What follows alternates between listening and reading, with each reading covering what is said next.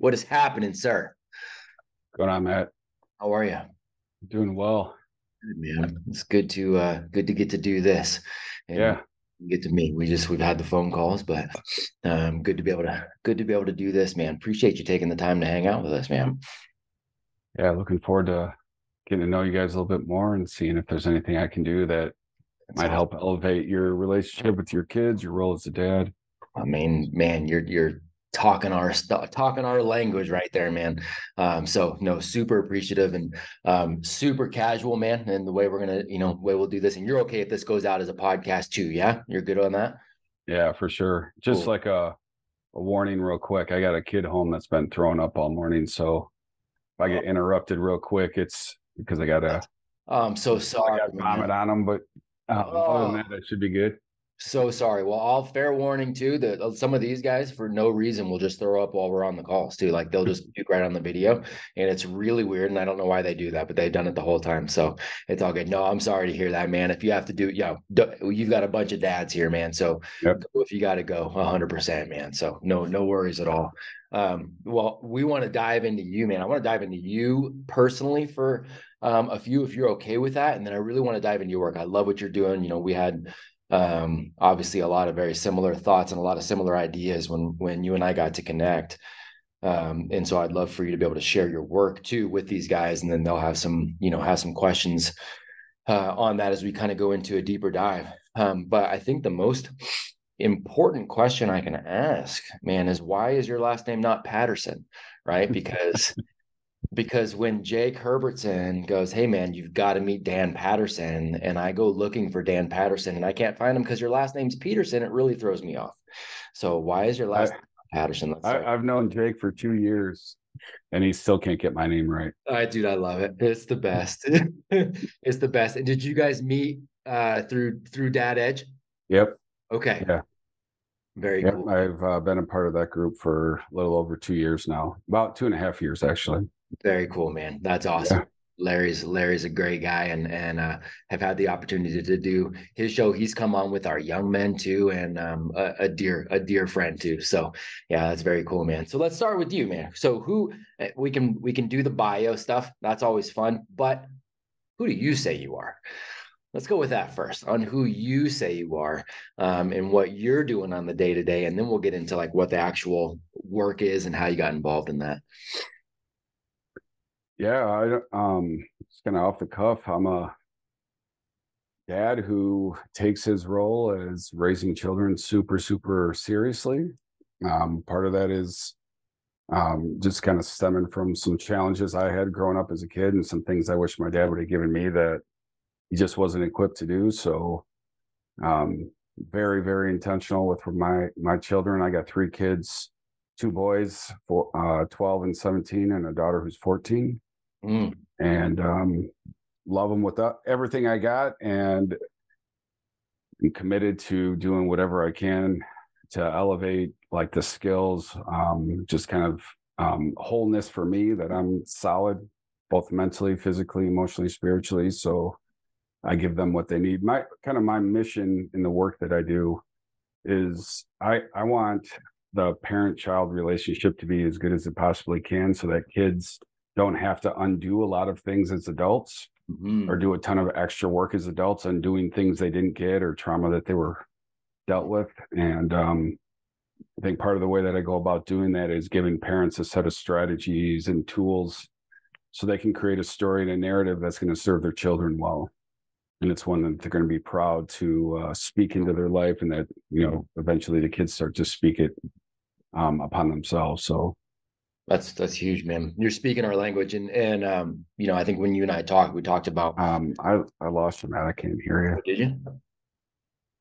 Let me know if you get me back. Oh, I got you now. I mean, Sorry okay. about that. No, you're good. I was just saying, you're speaking our language, man. When you and I talked, one of the things I remember we were talking about is preserving the factory settings for a young person. We were calling the factory settings, kind of Mm.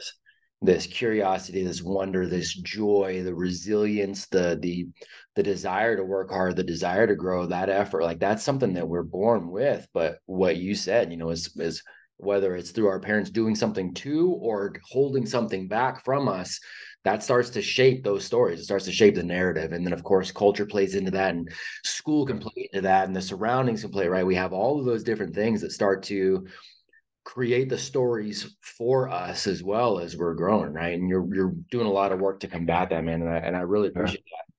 You mentioned it, your dad, hey, I want to do these things, and I didn't maybe necessarily get the leadership I needed. Is that what drove you to get interested in diving into this work? Is that the primary driver, or is there something else that drove you? Yeah, there's a couple factors. Like first, I'm the oldest of 6 boys, and my parents got married when they were 18 because I was on the way. Yeah. By the time my parents were 32, they had 6 children. So like my whole childhood, my mom was either pregnant or breastfeeding, and my dad worked construction and, running his own business. So my parents weren't really equipped to be parents. They were just kind of thrown and try to figure it out as they go, but they were behind the 8 ball the whole time. Yeah. So I think the variables that really led to me doing the work that I'm doing now is one, I was put in a role where I had a ton of responsibility to help take care of kids, all my brothers when I was growing up. So I just have a heart and passion for children, and I'm really good at it. I just connect well with kids. I understand them. Oftentimes I'll say, if I'm in a group with a bunch of kids, I feel a lot more comfortable than I'm with a bunch of adults. So just having a heart and passion for kids. So kids that are struggling, my heart bleeds for them. And I have like a framework and tool that I know I can help. So that's one thing. The other thing is, my parents were stressed all the time. They're just overwhelmed. And when you're stressed and overwhelmed, you're not making great decisions. You're not in tune with what the needs of others are if you're trying to put out fires all the time. So I really want parents to have everything they need to really connect with their kids, build their kids up, know how to discipline in a way that's going to teach skills and teach accountability and how to take ownership, as opposed to, disciplining when you're frustrated or irritated and trying to use punishment and consequences to really shape behavior. To me, there's always like stress and confusion and fear that's attached to that. At least that's how it was for me. So those are kind of the variables that led to where I'm at right now. That's powerful, man. Do you think this concept, when you're talking about this intentionality around how we raise our children, not doing the, based on the fear and the whole, like, man, I'm with you. It was very much you're going to do as I say, not as I do. And even if I'm not doing it, and you better do it. And if you question why, it's because I said so, or else, it was definitely that kind of, and that was somewhat of a pervasive mentality for a while, I guess, culturally too. There was that. So this concept is, we're talking about the intentionality, you use the word strategies, right? Like strategies around how to actually build this strong human being who's got the right narratives going on. Do you find that is something that is really a newer thing culturally, like intentionality? Are we getting back to a way it used to be of some sorts, or do you think this is something that, man, really previous generations really haven't focused on that intentional parent-child relationship like this, or maybe other cultures have? Like, in your research, where do you find, what I mean, is like, are we cycling back on it? Are we tapping into other cultures? Or are we really kind of on the front doorstep of something that's like, man, people should have been talking about this for a while, but we really haven't been, kind of, what are you saying? Like, transparent answer, no idea. Yeah. Right. I think about this a lot, where like, what was my parents' generation? What was the generation before them and them? And like, I just don't have the history books to go back and interview, my great grandfather and see what it was like. But I do think with both parents needing to work, our attention is spread thin, our time is spread thin, our bandwidth is spread thin, and we have to be more intentional now because we have less time. Yeah.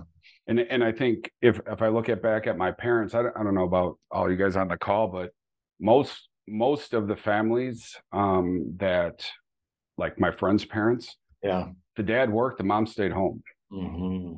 right? So, I think kind of the role was mom, you take care of the kids, dad, you take care of providing, protecting, taking care of the home and everything. And so now with both parents working a lot, I think there's a lot more fathers that are very, very in tune and connected and want to be the best father they can be. Yep. In addition to helping out around the house. So I don't know. I just feel like we're Yeah. spread and the roles are kind of confused sometimes or blurry. And so, Yeah. No, I think you're right. And then there's the culture, like you said, there's the cultural differences, right? You've got more women in the workplace. You've got there's different I mean, regardless of whether or not the intentionality was there before or not, it's also a different world.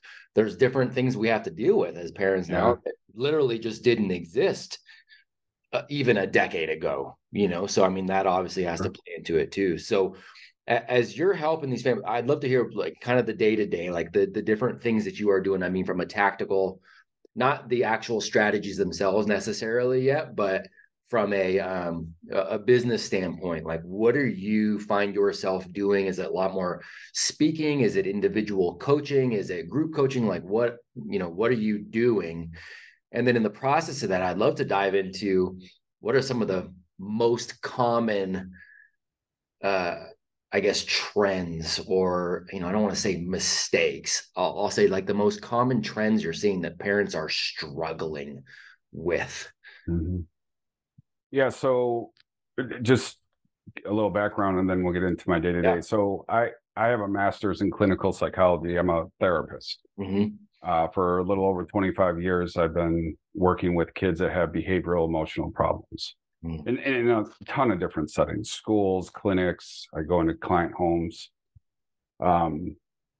special ed schools, hospital settings, like just kids that are struggling where they go to get help. And about 10 years ago, I shifted from doing direct care to kids to coaching for parents. Because what I've found is when kids are struggling, there's a lot of treatment professionals and opportunities for kids to get support, but oftentimes the parents are kind of left out of that.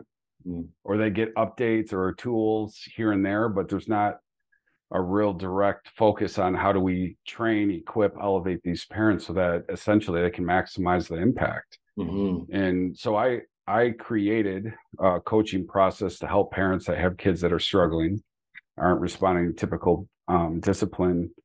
And so what do I do? Like 90% of the work I do is direct coaching for parents. Mm-hmm. I do some speaking. I've used to do a lot of consulting for schools, but then COVID hit, now the schools shut down, and then schools are like chasing their tail all the time, trying to figure out like the next best thing. So every time I get momentum in a school and do coaching and professional development, a new leader comes in, they scrap it and start over. So what? I know nothing about that. yeah, I was gonna say probably speaking your language. So I do podcasts. I'm a guest on podcasts quite a bit, and I'll do some training speaking for like churches and communities, but most of my day-to-day is doing Zoom coaching for parents. Got it. Very cool. So what are some of the biggest struggles you hear? What are the common themes, I guess, you hear from parents? I guess even before some of the the struggles, like what are some of the common themes that you're hearing? Because one of the things you mentioned, you're talking about young people with like the behavioral and the the emotional issues, and you said special in the special needs community. One of the interesting things that I have definitely seen trending over I'd say the last decade, is working with a lot of parents who come in, and especially as we're building out these schools, they say, okay, well, are you accommodating of kids with special needs? And I have found that I very much have to unpack that question, because they say this, and that can mean anything from here to here. And a lot of times, things that are being diagnosed as special needs, I'm looking at the behaviors or looking at the person and go, oh, you mean they're a child, right? Like, you mean they're a young, that's not a special need, other than they need good parents and good adults around them, right? There's not an issue that's actually going on here. Where are you getting told that there is an issue, right? So you've got all of these, I'm sure you're seeing this wide range as well. Is there truly an uptick in special needs? Society. Special needs can mean anything. Like Yeah. it could be somebody in a wheelchair, it could be somebody that can't speak, it could be Yeah. somebody with Down syndrome, it could be a kid that is emotionally charged up all the time and has a hard time managing their anger. Yeah. Right. So special needs doesn't mean you have a disability. It just means in the school setting means for some reason you're having a hard time with your education because there's other things that are getting in the way. It could be behavioral, emotional, developmental, whatever. Mm-hmm. And what I have found is that the mental health field sucks. Mm-hmm. And I represent the mental health field because the way that we go about treating children is we give parents and professionals these checklists to fill out, these symptom inventories, which is inadvertently training them to look for problems. Yep. Right. And then when we don't know what to do, we put the kids on medicine as a way to try to control them or sedate them or manage them.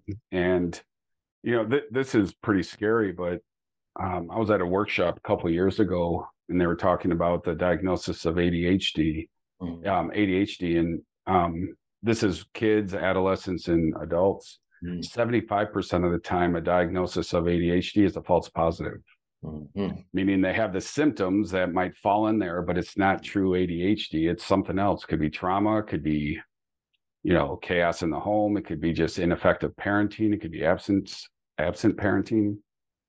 I have a kid that's extremely anxious.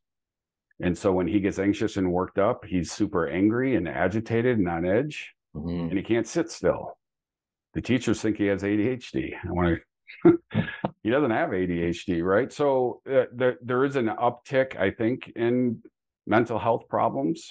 I don't know if there's an uptick in actual true diagnosis, but regardless of what's going on, if the adults who have the most impact and have the most influence have the right skills, have the right framework, they're going to know what to do. And that's really where my passion's at.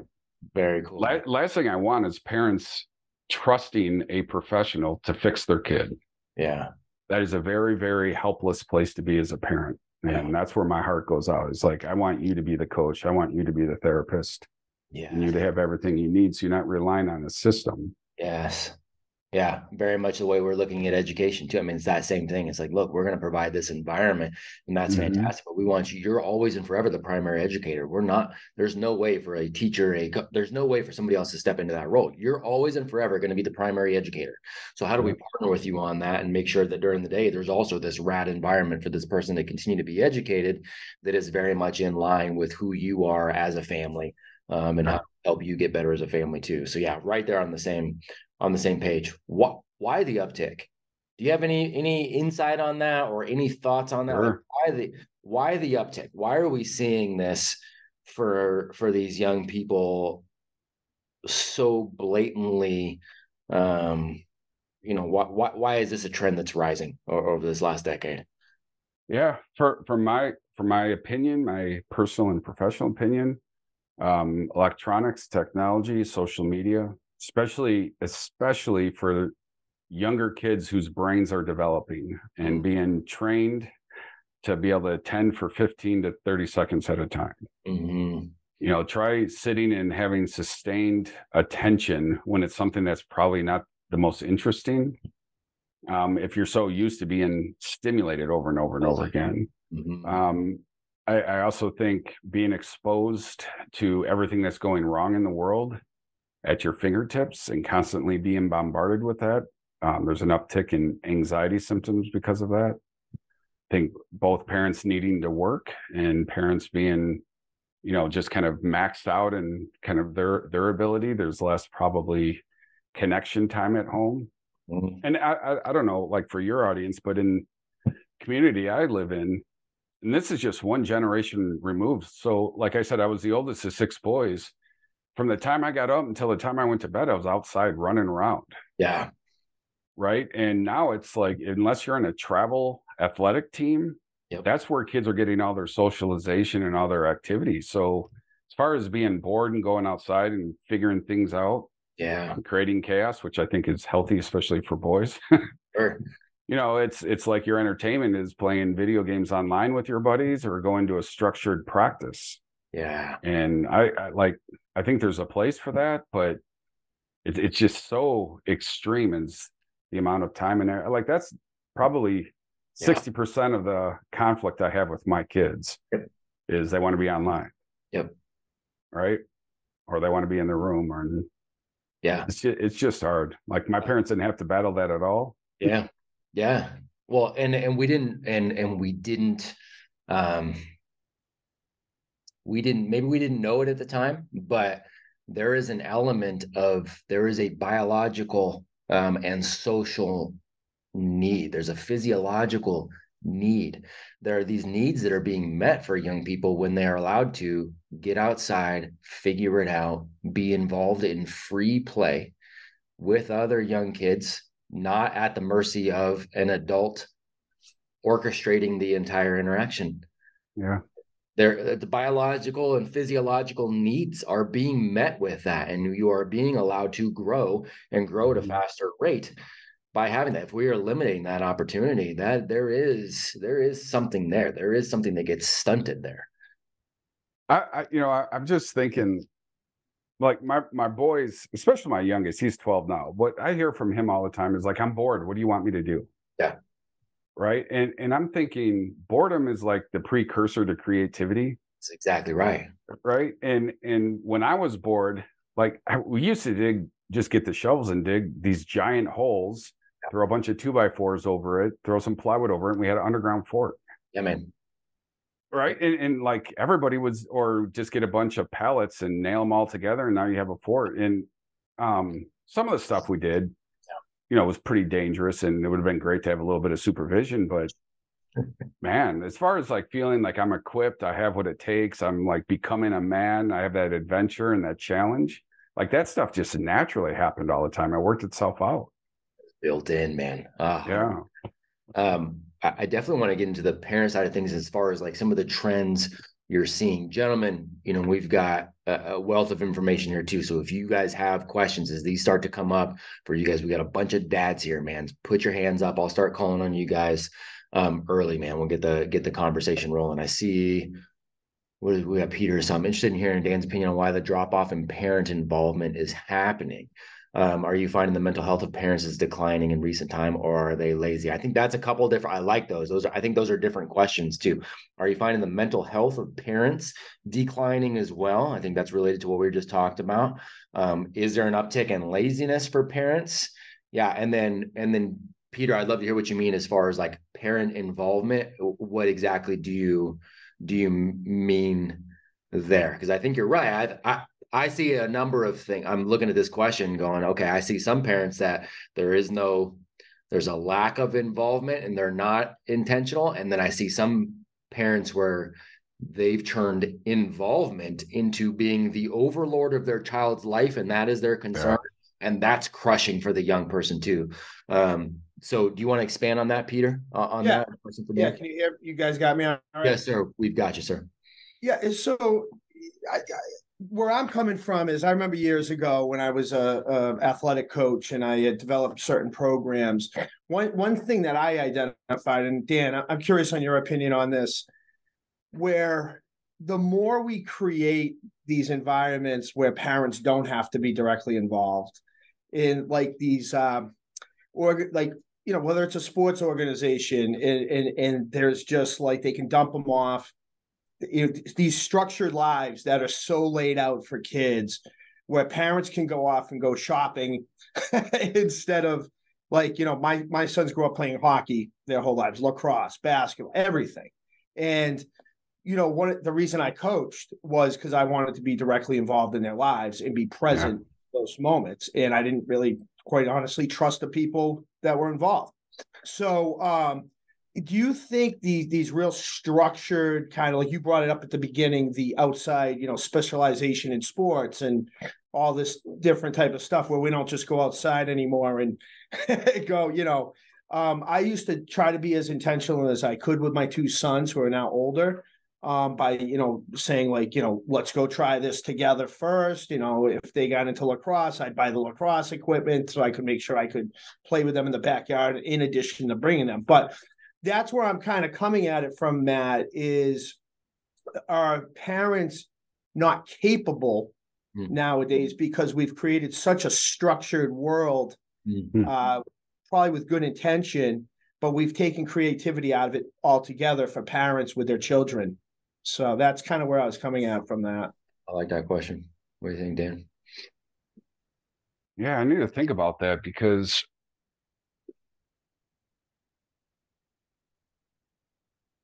so again, being the oldest of 6 boys, all of my brothers, including myself, we all played sports. I played basketball through college as well. And we never had all these like specialized training. And we were all like really extremely good athletes. So the younger guys in the neighborhood played against the older kids, and the older kids like beat the crap out of us. Right. I almost wonder if that was kind of like what we needed to elevate our game, is playing against higher competition and kind of this hierarchy of dominance that just kind of worked itself out in the neighborhood. My dad coached all of us, and he laid a really, really solid foundation for excellence in sports. And then just as we got older, he had to kind of stop coaching because he couldn't do 6 kids at the same time. But I'm just kind of thinking out loud. I don't know that I have the right answer for you here, but I would love to be more involved in my kids' sports. But being in these organized like travel leagues, there's all these politics. You have to be on staff. You have to do it a certain way. Like it almost limits the freedom and creativity of the parent. Right. And, a lot of these are like closed practices, like you said, like drop your kid off. You can't stay. You can't interact with the coaches. It's very separate, and it's a lot different than it was just like one generation ago. It's creating a divide. Yeah. One of the other things too, and I like that one of those initial questions, Peter, that you had in there too, was the mental health of the parents, right? Because it's related, but also it's also a separate question too. Like, do you find that as you're working with this, we're seeing this uptick for, the young people that are struggling for a lot of the reasons that you mentioned, right? The electronics, culture, all of those things that are happening. Are you seeing that uptick for parents as well? I would say vast majority of the parents I work with, if I look at like, the moms versus the dads, most of the moms have anxiety disorders. Super anxious, super worried, take everything like really, really personal. Their kids misbehaving, they start worrying about the future, and like just this pervasive like worry that really it turns into helicopter parenting, micromanaging. You have to be on top of everything. And that's one of the hardest things for the parents that I work with, is to help them develop some better boundaries and let go and stay in their lane. And a lot of them are just really worried about being judged and critiqued by family members, of their neighbors, of their family and friends, even the schools. I think that's another thing that schools aren't really aware of. When they call parents and tell them, here's a challenge or problem that's happening at school, like most of the parents I work with, they start developing anxiety disorders when they get a call during the school, because it's the school communicating something that their kid's doing wrong. Yeah. They start, I don't know if the guys on this call have kids in public school, or they're all part of the schooling that you're initiating, but all of the above. Yeah, we got all of the above. And I have 3 kids. I probably get 15 emails a day. One from the principal, one from the teacher. My kids are in middle and high school, so I have multiple teachers. If my kid misbehaves or has a problem in one class or in like one day, I probably get 4 different emails. And if I'm a parent who has a kid with some challenges, and maybe they have multiple problems throughout the day, these parents are getting 15 calls or emails a day. Yeah. Like, of course you're going to be anxious about that. Yeah. Is that Matt, could I just add one last thing on, and I'll be quick? Yeah, you're good. Dan, also, like, I think it's like we used to use sports, right, when we were growing up. And when I was raising my kids, when I started 22 years ago, it was about using sports as a link to life, right? It was bridging that, like, it's just you use sports to teach about life. It seems like, and I was guilty of it also, And my son played a Division I sport eventually, but it seems like people are starting out at 6 years old and using it as a conduit to either college or maybe their own ego, right? Mm-hmm. Or unlived life that they never got to live. So it's just curious to me too, like maybe that's where the breakdown could be, right? Because I remember sitting at the rink, people would just funnel out cash for the extra sessions in the off season, and all the dads would just go drink at the bar. And it was like, well, what are we really doing here? How are we really teaching sports about life if that's what we're doing while they're out on the ice? So that's just one last thought. Yeah. No, it's good, man. It's a good thought. Peter, what do you think on the mental health side of the adults? Do you think, I mean, just, I know it's anecdotal, maybe on your side, but do you feel like there's an uptick that you're seeing too, trending? You're asking me? Yes, sir. Oh yeah. I personally do, just from being around it so extensively, and now with my nephew and my niece and what I do with them. Yeah. I think what we've seen is, it's just back to my original point about just the reliance on the system. And just to say, like, we don't have to parent, because now we've convinced people, falsely, by the way, because as you know, my wife's an assistant principal in the city we live next to. And quite frankly, it's just this drop off in this trust that, like, I don't have to parent. So here you go, because I'm not capable. And somebody put it in the chat about equipping. And, I think it's that we've taken the burden off of parents on the parenting. And this, everything we're doing with Apogee, right, is I think parents, we've let them off the hook. And so they don't have to work on their issues, because we've convinced the society that we have all these systems in place that will take care of your kids. Just trust us. Don't look into what we're doing, including sports. That's why you see so much, in my opinion, you see so many problems. And Tim put out a video about, I forget the word for it, but like, kind of like what predators do to get close to a child, whether it's a coach or something like that. I mean, I think there's a definite uptick in it. And I just sitting around with other parents, and you're going like, wait a minute, you're telling me you're doing this so your kids can learn that sports relate to life, but then you're putting them in the car or the truck and you're yelling at them about their playing performance, which shouldn't matter at all, quite frankly. As long as there's effort, you can have a conversation around effort.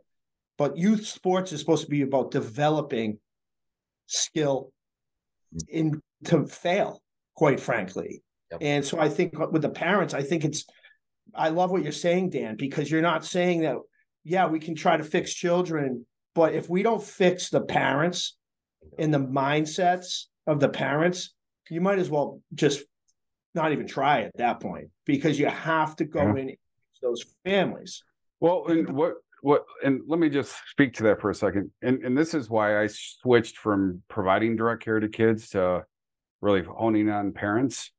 I've been doing this 25 years. I would say I could count on maybe just one hand how many parents did not want to be part of the solution, but they just don't know what to do. They feel out of control, helpless. Their kids like really, really struggling, and they're relying on all the experts to fix it or to follow their advice, and it's not helping. Right. So like asking for help and saying, hey, my kid's acting out or my kid's struggling. I don't know what to do. Can you help me? That takes a lot of humility and transparency. Right. And so how do we, like, as a profession, create, an environment where it's not bad to say, I don't know what to do. It's not a judgment on you.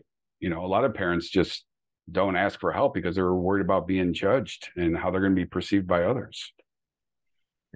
Good word. Good word. Does that help, Peter? Copy that. Mr. Speck. Hey, Dan, thanks for joining us today. And I really appreciate the work that you do, because I think it's very, very important. So thanks for doing what you do. I had 2 questions. Are you familiar with the book Hold On to Your Kids by Gordon Neufeld? No, I'm not. Okay. I read that book recently, and I really, really liked it. I felt it was really powerful. And got to summarize it real briefly. He talks about nowadays more and more children are growing up with like peer attachment. Basically, they're being raised by their peers, which isn't good. That's not how children are supposed to be raised. They want to be raised by their parents, and they call that parental attachment. And they're saying, that parental attachment needs to be maximized for, longer periods of time than it currently is for the kids to be able to develop the skills, the emotions, and everything like that to be successful individuals later in life. So I wanted to get your opinion on your beliefs of that, to see if you're in agreement. But since you're not familiar with the book, I guess I'll go ahead and jump onto my second question. We live in Phoenix, Arizona. Let me back up. I have a 4-year-old and a 2-year-old, two boys. They're very active. They're very wild.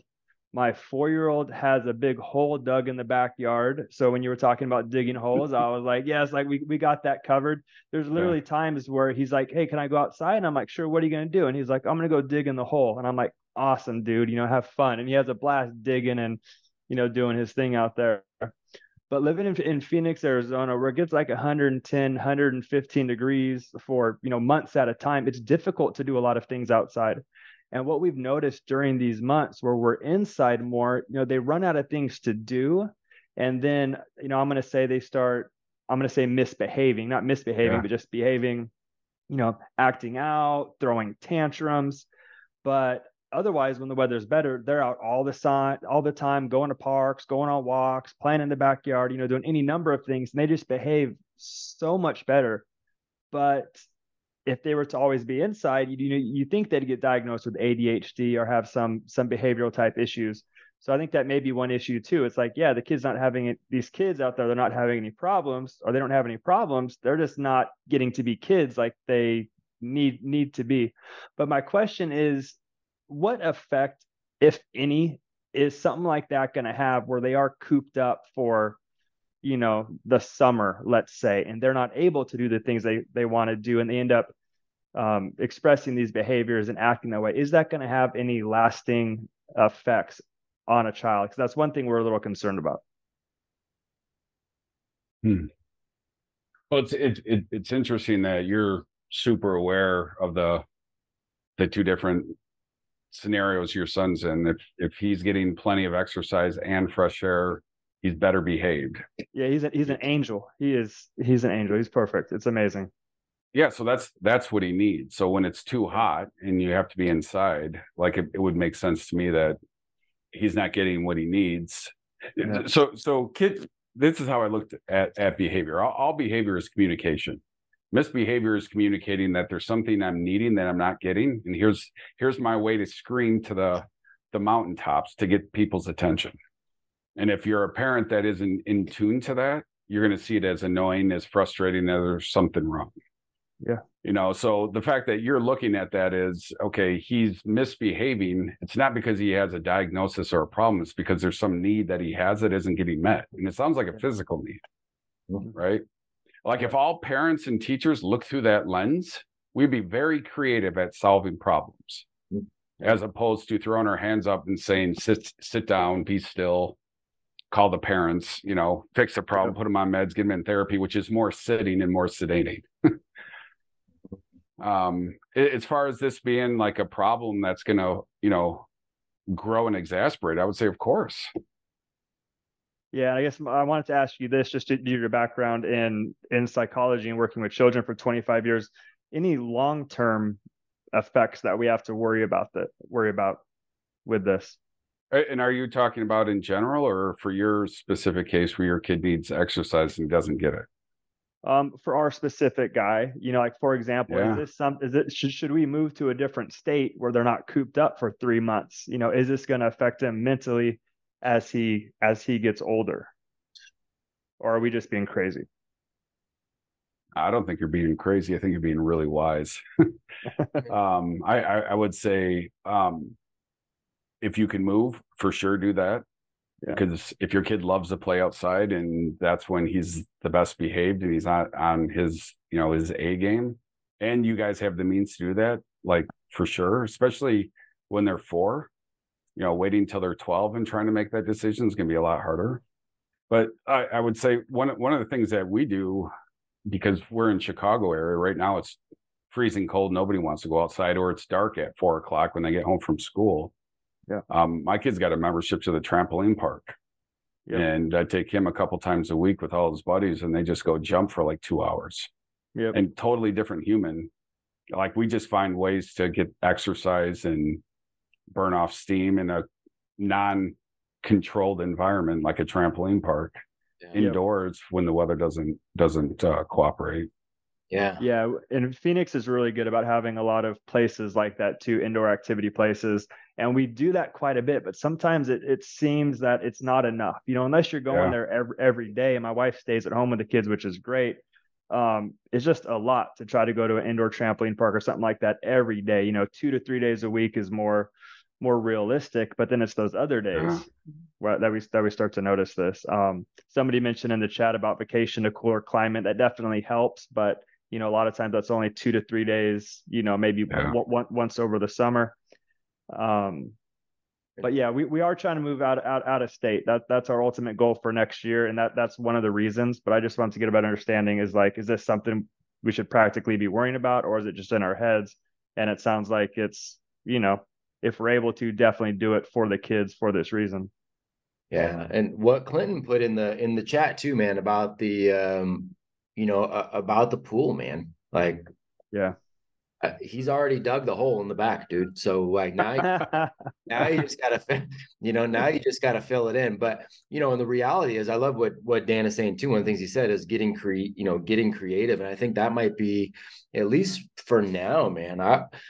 I would find ways to get creative, whether that's looks like we're going to get outside earlier. Looks like we're going to be outside later when it's a little cool, whatever, or get creative for finding these other opportunities, getting a pool, getting to a pool, getting to the YMCA, getting to and making that a daily thing. Cause what you're talking about is it's simply a physical need, right? So it's like, if there was a place that you lived and it was a little bit difficult a few months out of the year to get food, and the normal times you get food, your kids are going to quote unquote act out because there's a physical need, like they're hungry, right? Well, same thing, physical need. And so how do we get creative giving them that physical need and just making sure that physical activity becomes is just a non-negotiable for these little guys? Yeah. Super intentional, super smart, man. Yeah. And just one other thought on that. Not all kids are wired the way that your son is. So not every kid that lives in the Phoenix desert, needs to have physical activity to that level every single day. So being really in tune to what your kid needs, and maybe he's just wired for more energy, more exercise, more physical movement. Yeah. And how can we put him in the environment where he's going to get that? Love it. Okay, cool. I appreciate it. Thank you.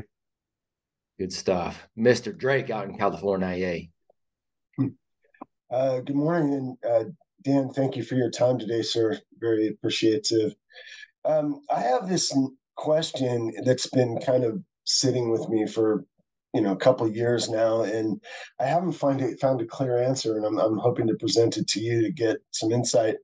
And it's this notion of labeling. When and I've noticed it at the school that we run, where there's a particular parent, but I think that it's a lot more prevalent than I realize, that puts labels like ADHD, and I don't know them all, but there's a whole list of labels that she's placing on the child.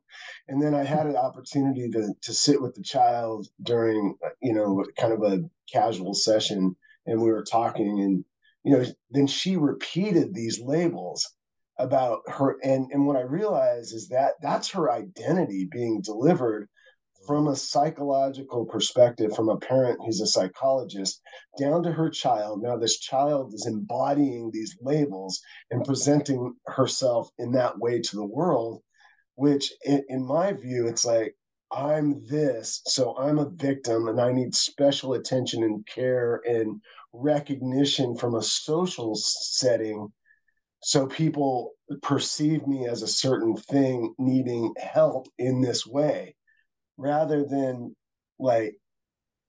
the opposite of that, full ownership and confidence. It's all this victim stuff.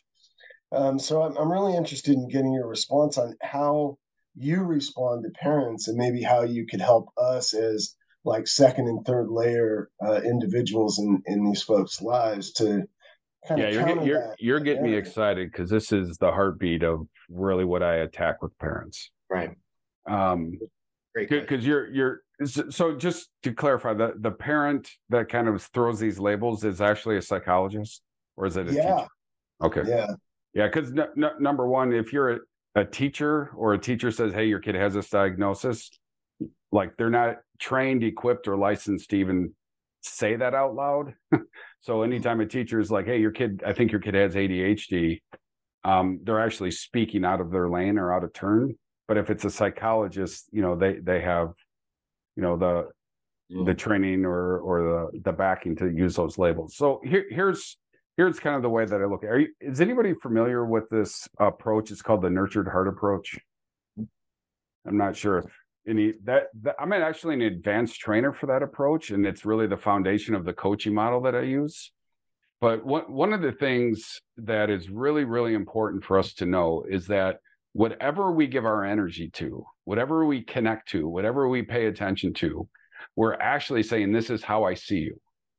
Because you get your relationship needs met, you get connection from the adult, from the parent, when you behave a certain way. So if a kid's hyperactive, and every time they're hyperactive, the parent's saying, stop, sit down, why are you so fidgety? What they're inadvertently saying is, this is who you are. Right. And so it's super, super important that we are aware that whatever we connect and give our attention to, we're actually sending a message that the kid receives. This is part of my identity. This is who I am. Every time I behave this way, I get loving, caring, passionate adults to come and spend time with me. So, the diagnosis of ADHD or ODD or ASD, elemental PQ or ST, like to me, that doesn't really serve a purpose much anymore in the work I do, because not all symptoms equal pathology. Just like, I can't remember who just spoke before us. Is that Eric? Mm-hmm. Eric, your kid's super hyper and rambunctious when he doesn't get exercise. That doesn't mean he has a hyperactivity issue. It means he's got energy. He needs to burn some off. He's physical. So one of the things that would be really important to be doing is thinking about, what is the identity that's going to serve you well, and how can I see you, connect to you in moments where those type of things are happening. So the paradigm shift here is, and I can use this example, but what prompts most teachers or most parents to have a conversation with their kid about respect? What kind of triggers or initiates those conversations? Is that a question to me or the Yeah, well, to anyone. But yeah, I'll stick with you, Eric, since you formed the question. If you're going to have a conversation with a kid or with one of your kids about respect, what usually prompts that conversation? Triggers that? For most people, it is disrespect. Yes. Yeah, it's the opposite. Yeah. Yes. And so how open are kids to your words of wisdom about the importance of being respectful while they're being disciplined or lectured, or like kids' defenses go up, and it's usually an excuse of why that happened, why it was somebody else's fault, or how do I just shake my head so you can stop talking? It's not an optimal time for learning. And unfortunately, if that happens over and over and over again, or the conversation is, I'm connecting every time you're impulsive or you're hyperactive or you have anger issues, what the kid starts to learn is, I'm disrespectful. I'm impulsive. I'm hyperactive. I have problems, with attention. I can't control myself. And then they start behaving in a way that's congruent with what's been given to them. And so it's really important that, and this is a starting point for a lot of the parents and teachers I work with, is identify like 5 or 6 character qualities that are really important to you, that you want to see your kids demonstrate.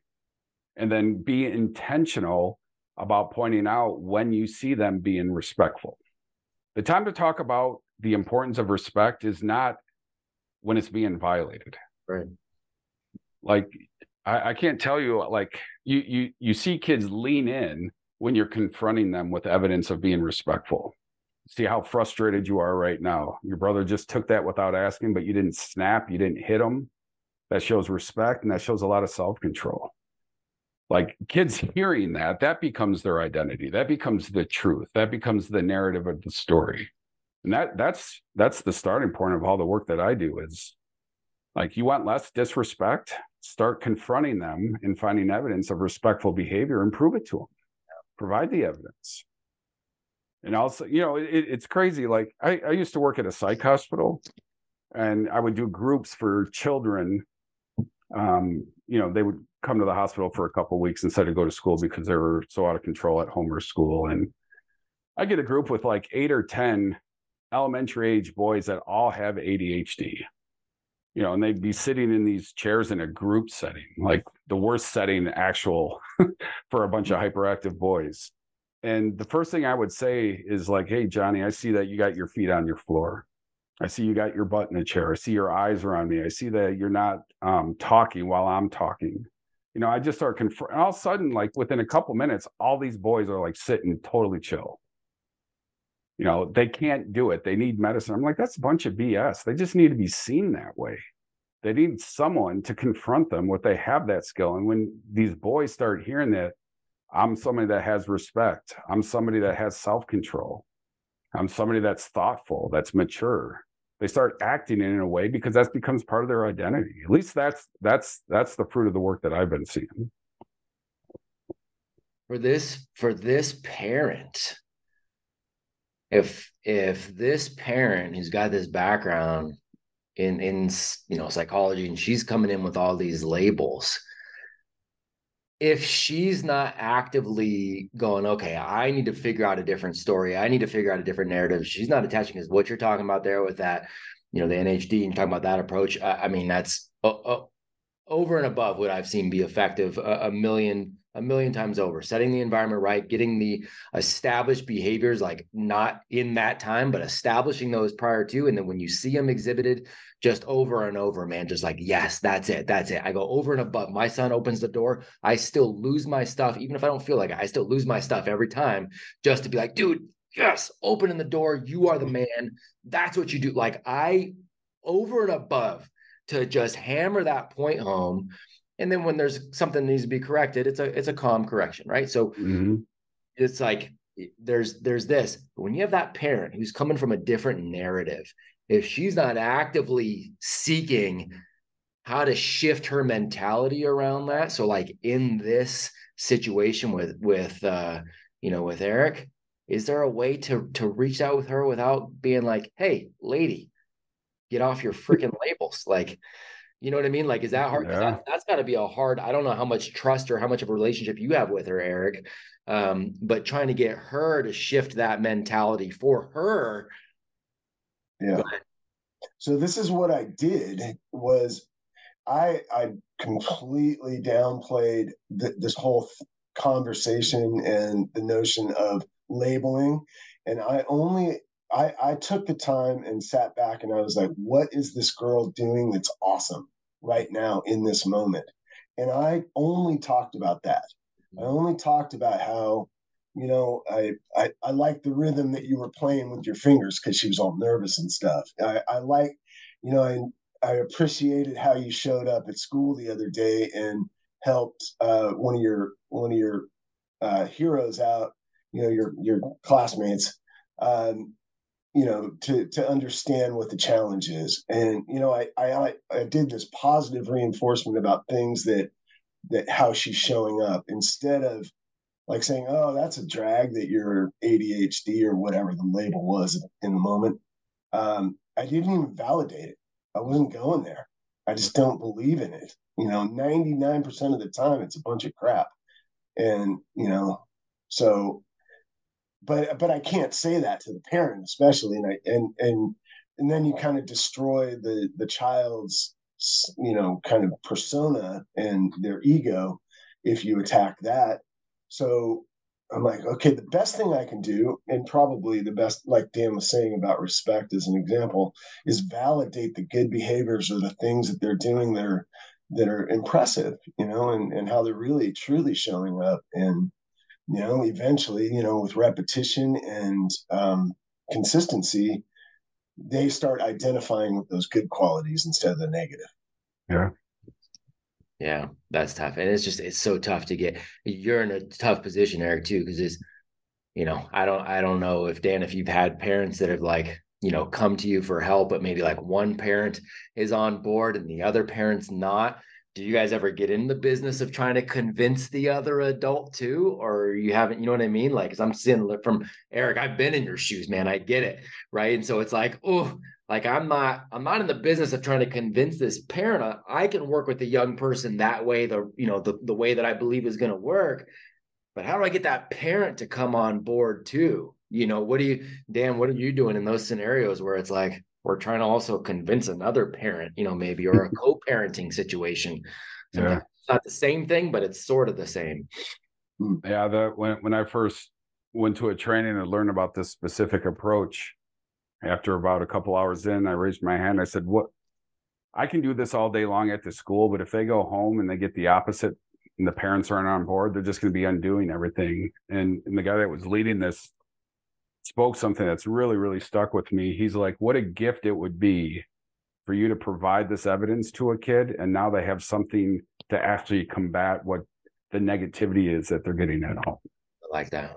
And so like whether you have teachers or parents on board, your relationship, your input and impact has an exponential influence. Because at some point, kids are going to have to say, am I respectful or am I disrespectful? Here's all the evidence. Which one makes me feel better? Which one's going to serve me better? And then they have the choice and they can pursue that. As far as getting adults on board, my experience and kind of the angle I take is, what is it that you want? What would you like to see?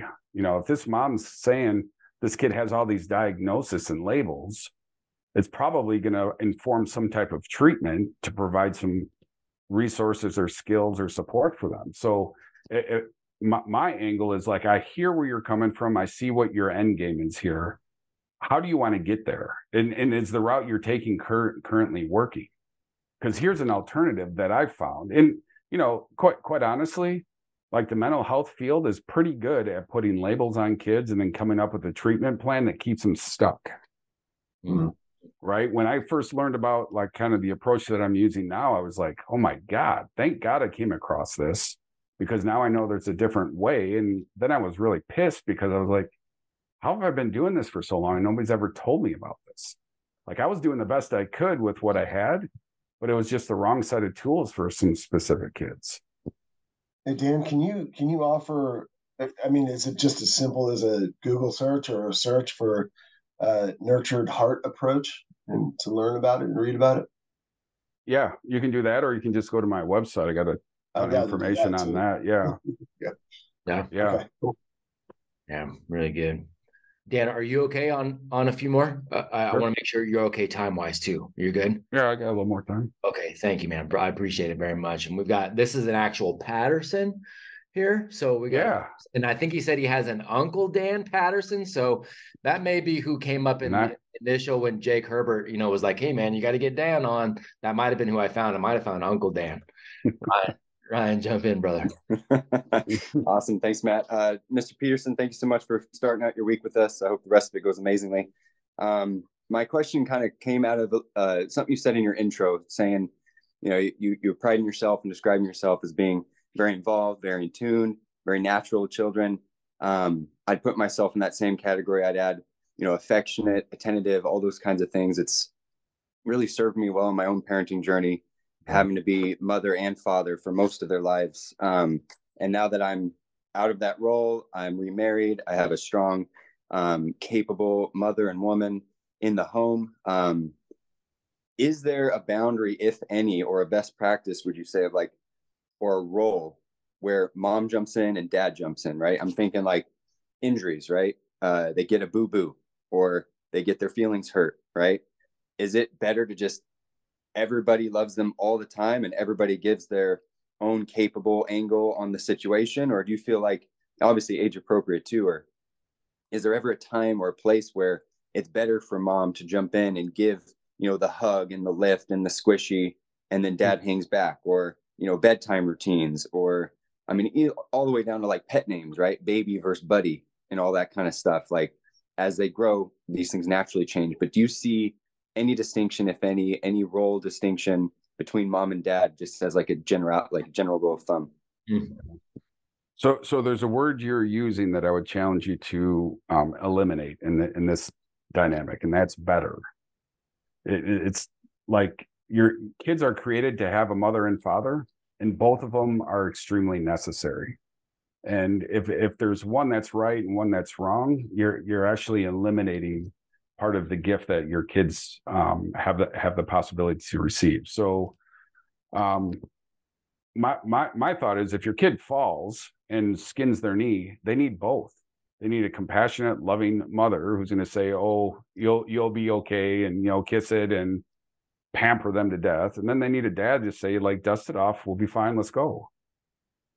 Like I don't think they need one or the other. I think they need both.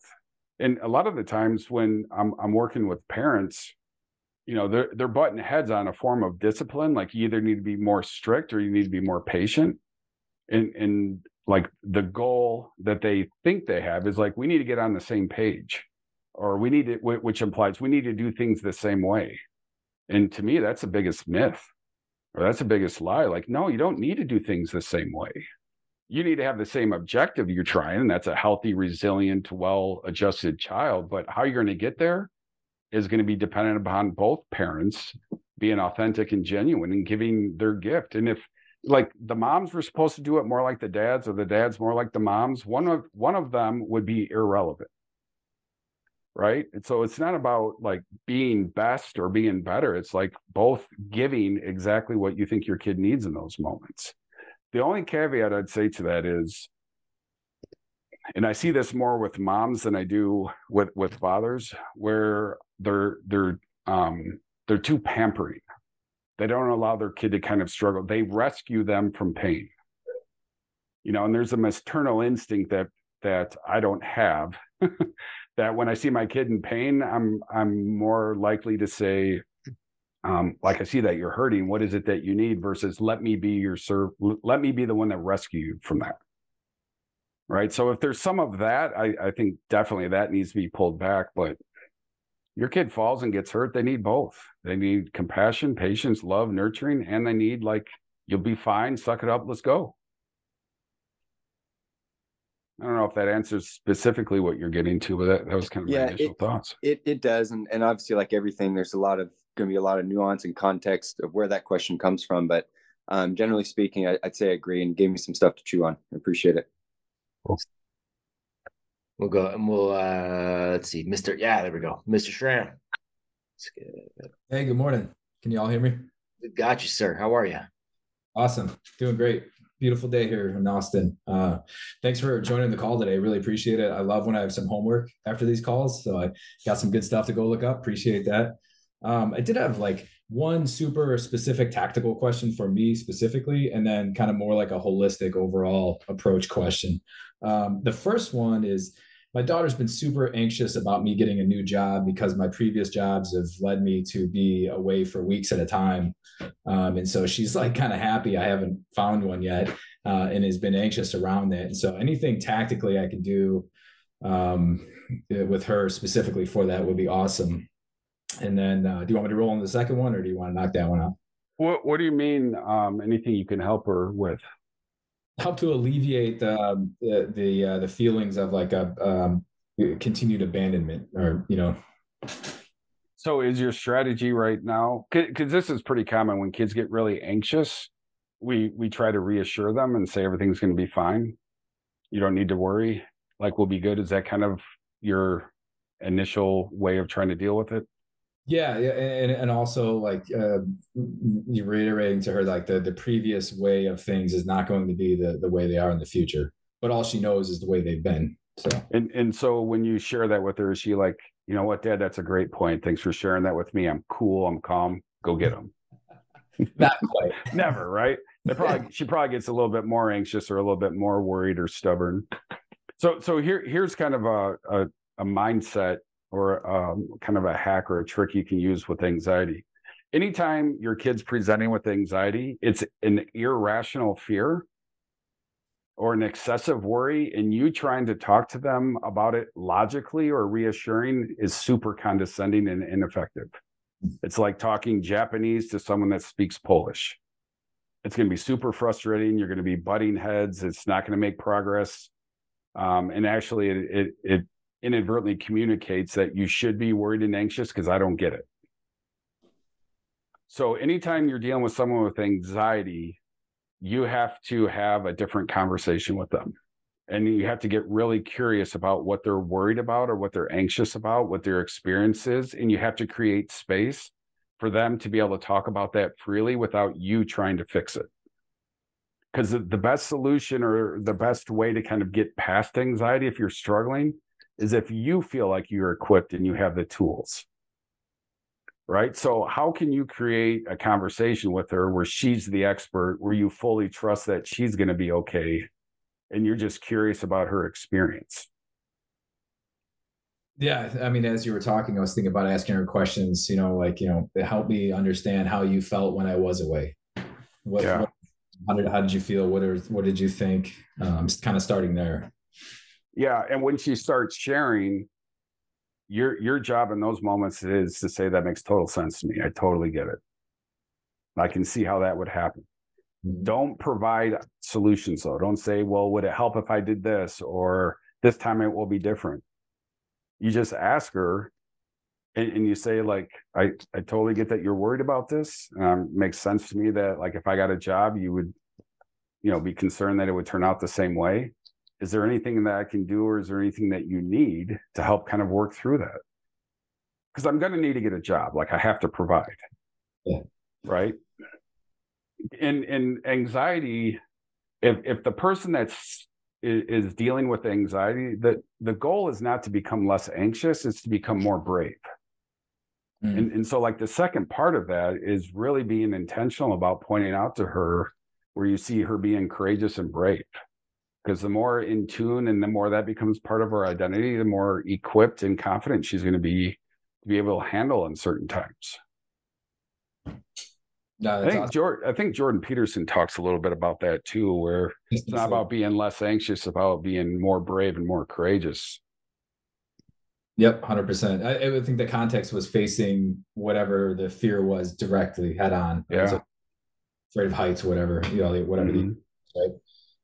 So no, that's awesome. And I think would you kind of also layer in kind of a question like, describe for me how you would like to feel, or like kind of to put like the future, bring the future into it in a way.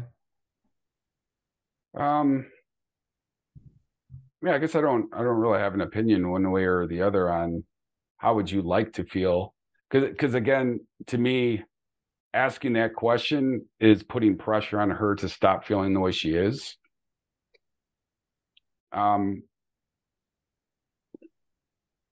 Yeah, so I guess my initial thought on that would be, like, hold off on that and spend more time pointing out when you see her feeling differently. Yeah. It takes a lot of courage to bring this up to Dad, to be all honest and open. Like, it shows that you know how to advocate for yourself. Shows that you're willing to talk about things that are uncomfortable, which is exactly what she's needing to do more of. Do things that are uncomfortable.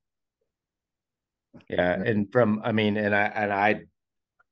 know you're not asking me, but jumping in on this, man, from a developmental standpoint, the futuristic thinking, because there is the element of abstraction in there, that doesn't tend to, and again, blanket sort of, man, that doesn't tend to really start to take root until 12-ish, right? Where that's really something they can think through the patterns and the ramifications and all that kind of stuff that goes along with that too, right? So they understand the concept. She understands that the concept of the future, but to really be able to think in that and bring emotion to that, developmentally, she's just not there yet, right? So the emotions are going to stay within the now.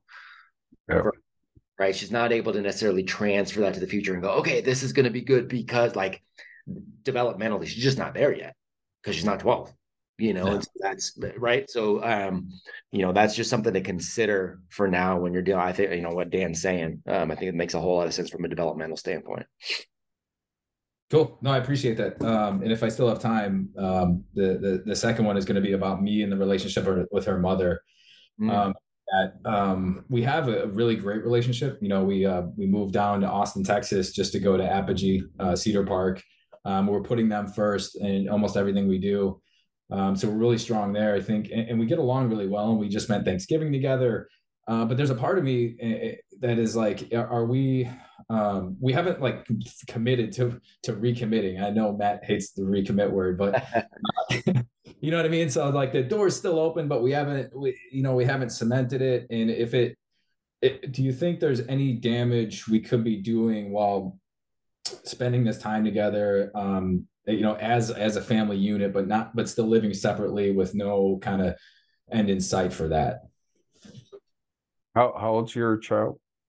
So Ayla is 9 and Dove is 7. And you guys were married, living as a family unit, and now you're separated or divorced and contemplating getting back?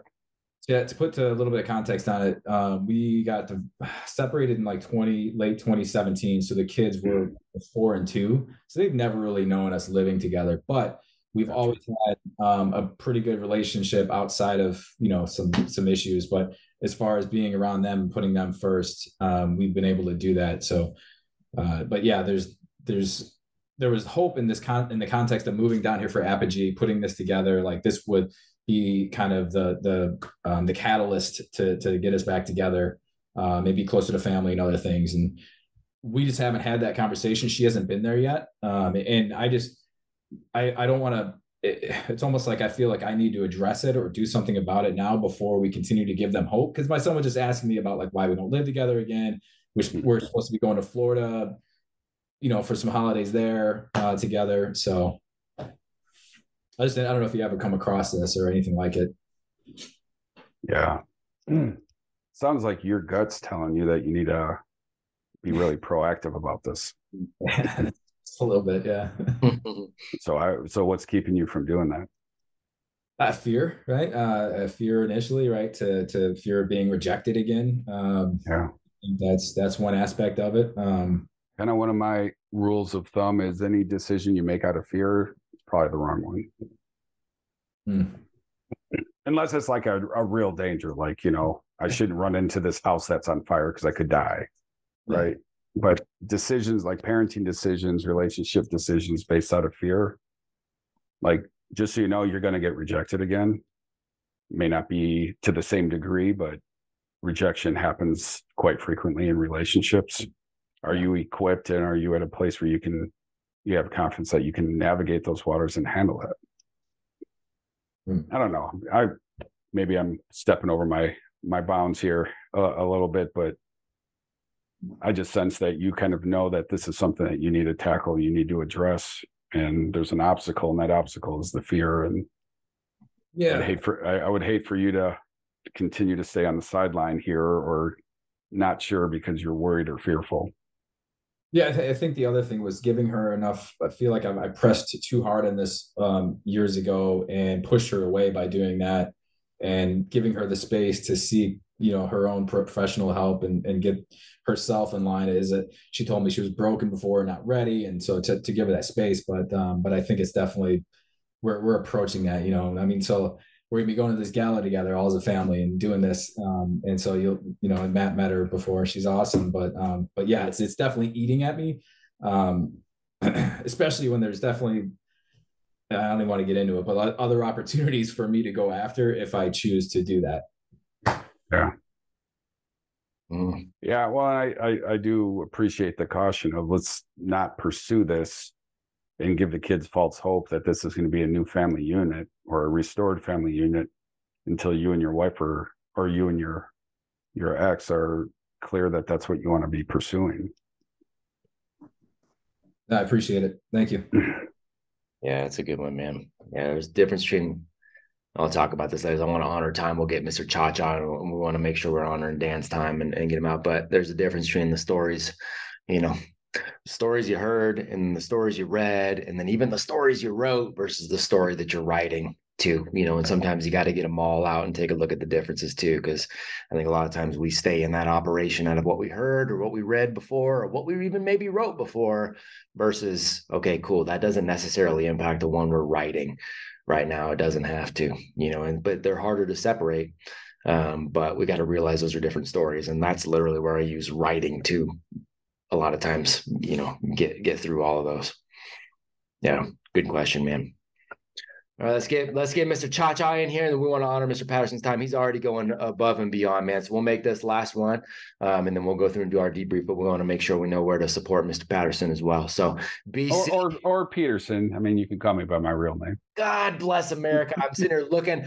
I got Ryan Patterson next to him. I blame Jake Herbert for screwing this whole thing up from the beginning. Yeah, keep blaming someone else. That's serving you well. I'm just gonna call you freaking Patterson.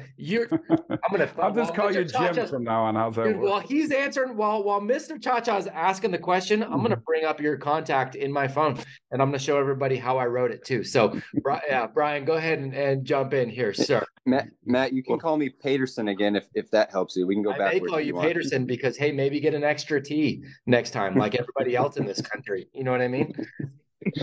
Yeah. Well, I appreciate you, Mr. Peterson, for taking this call, man. It's been really eye-opening. I'm kind of I'll save the context next as needed. I got a couple of questions concerning getting involvement. I've been taking notes, involvement from parents. Specifically, like when other parents are looking to you as the expert. You've mentioned some of the strategies that you found successful in engaging them to lead their children, like asking them what their outcome is, how they want to get there. But how do you manage? How have you found it to be successful to change their perspective from? I suppose you are an expert, but them expecting you to be the solution versus making them not just part of the solution, but the impetus for the solution. That's my kind of first question. The second question is a personal question, but it's related to myself, is when it comes to helping manage families and doing, what I consider God's work with family children. Like, how do you do that? How well do you do that? Excuse me. How do you manage that with your family as well? Like, I know it's been, 25 years, but how have you found like some strategies to help you manage yourself as you help other people? I hope that makes sense. Yeah. Are you kind of talking about like imposter syndrome, where I'm giving all this great advice and I'm helping these families, but sometimes I suck as a parent, or sometimes I screw things up, or is it more about keeping myself on the straight and narrow so that I'm practicing what I guess I'm not quite sure what you mean by that last one. Yeah. So that last one is essentially there comes up, there's obviously lots of points where like you're needing to do the thing that you need to do for your family.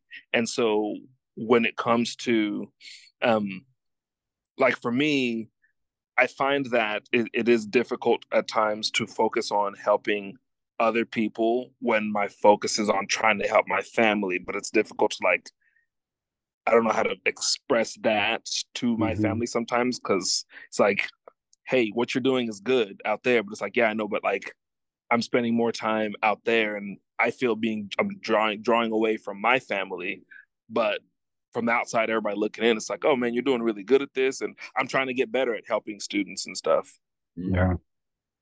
That's an interesting question. That's actually part of why I joined like the Dad Edge Alliance for Business Owners, because the focus of that is, how do I excel at being a dad, at being a husband, and being a business owner? How do I juggle all of those in a way where I excel at all of them, as opposed to one suffering at the expense of the other one excelling?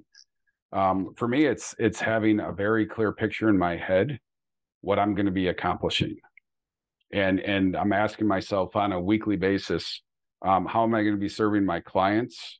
How am I going to be serving my children, each and every one of them, and how am I going to be serving my wife? And if I'm asking myself those questions and I have a goal each week or a plan on how I'm going to make that happen, like, it takes care of itself. And in those moments where I need to spend more time at work because I have to be gone for a week. My kids and my wife are a lot more gracious and understanding because I've made a ton of investment in time and energy up until those points. Not sure if that is helpful or if that gives you some clarity on your question, but that's how I personally and professionally do it. Yeah, that's super helpful. I appreciate that. And then just kind of the first part of that question that I had was engaging with the parents. I'm not going to use the word best, but when it comes to getting them involved in the process and changing the perspective, or is it the goal to change you from being the expert that fixes my kid to them being, the primary caregiver, or, how aside from, I got you. My belief is that parents and the parents that I serve, they want to be good parents. They want to enjoy their kids. They take that responsibility seriously, but they're lacking the tools, or they're lacking the experience, or they're lacking the support. And so my strategy is to be super powerfully encouraging to them and build them up and talk to them about what I see them doing well and how they're the right person for this job, and that the only reason they're struggling is because they've been trying to build a house with a stapler. Right. And so my job is to teach you how to use a hammer, teach you how to use a saw, teach you how to use scaffolding. And really, this isn't a matter of you screwing this up. This is a matter of you just getting the right training so you can get the results and outcomes you want. And parents, when they feel like, okay, this is not my fault, but it's my responsibility, I just have to invest in learning something different, the energy totally shifts. The mental health and therapy energy is your kid has symptoms and pathology and a diagnosis, and we have to learn how to manage this and tolerate it. Versus, your kid has potential. It's just, how do we creatively find a way to ignite that? And then what are the tools that are going to help get you there? What do you want to achieve? How can we do this together? It's much more of a partnership and equipping, as opposed to diagnosing, treating, and symptoms. Thank you. Good word, sir. Oh man, tons. Peter snuck it in last second. No, jump in through, guys. Just want to make sure we're honoring his time. Go for it, sir. I was just going to respond to. I'm sorry, his initials just say BC, so I don't know. Mr. Brian Cha-Cha. Oh, Brian. So one of the things, this is just 2 cents of raising 2 boys. One thing that I've tried to be careful about is don't try to be the perfect parent. And when you're serving others, you're serving others, but when you go back home, you don't have to be perfect. But where the gold is in it, in my opinion, acknowledge to your children when you're not being perfect, and then teach them how you're correcting your own behavior. And that was always power. I don't know if Dan would agree, but that was always powerful with my boys. And I'll be honest with you, I did it up until even last week, where my 22-year-old he's looking at me right now because he works with me, but my 22-year-old and my 19-year-old, there's times I have to admit, guys, look, I messed up, and I want to explain what I messed up. And you're then in turn leading your kids to teach them that. And that's more powerful than anything. So Phil Robertson talks about it, right? Don't be perfect. Don't strive for that. I'm not saying don't work your butt off to do everything that we should do, but you're not going to be perfect. But that's a learning moment every day. Powerful. Appreciate that, man. Yeah. Thank you. Yeah. No such thing as perfection, but we can always strive for that very thing. It remains the standard no matter what, right? No matter, we'll never hit it. Dan, this is awesome, man. Oh, and that's the last thing I wanted to show you was how you are in my phone. Let's see if I can get it up here. So let's see. Boom. Dan Peterson, actually Peterson. There it is. That's it right there. That is how you are forever going to be in my phone. Thank you, Jake Herbert. So, man, super, super grateful for you coming on the show, for you pouring into these men. We want to make sure we do right by you. Where do we send people? Because this goes out to a good size audience too. Where do we send them? And then how do we as an organization continue to support you and your family? Yeah, super generous of you. Yeah, just probably the best way to get in touch with me personally, just go to my website, The Compass for Life. That's the number 4. Yep. I got some free resources there. My contact page, just let me know that you're on this call. I'll reach out to you directly. Then I also I have a Facebook page, all of that. I can send you, and you can just post it to the guys. If they want to follow me on Facebook, that's the primary social media that I use. Sir. Yeah, I absolutely will, man. And anything we can, I mean, like I said. Well, so like my bread and butter is I do a 90-day coaching program to help parents learn and master some skills to help like really transform the dynamic between the parent and child. And it's usually kids between the ages of 4 and 12 that are not responding to typical parenting strategies. So if you guys know families like that, I'd love to be able to help get things turned around. What used to take, 12 to 18 months in therapy, I can get done in 90 days if the parents are all in. So if you know any parents that really, really want to make some change, I'd love to help them. That's awesome. Oh, so rad, brother. Well, super appreciative. We'll make sure all that stuff's in there. Let's keep the conversation going too, man. You got my number, you got the email, whatever I can do. This is very much same team. Like I said, Larry's a dear friend. Jake is obviously a dear friend. And these are two groups, 2 organizations on the same mission, man. It's just it's a whole bunch of good men doing good things and leading. So whatever we can do to continue to serve too, man, please say the word. Yeah, I definitely need to follow up with you about your schools, because I'm about ready to pull my hair out with the public schools in my area. It's driving me freaking crazy. So understood. I understand that as much as anybody on this planet understands it, sir. I'm right there.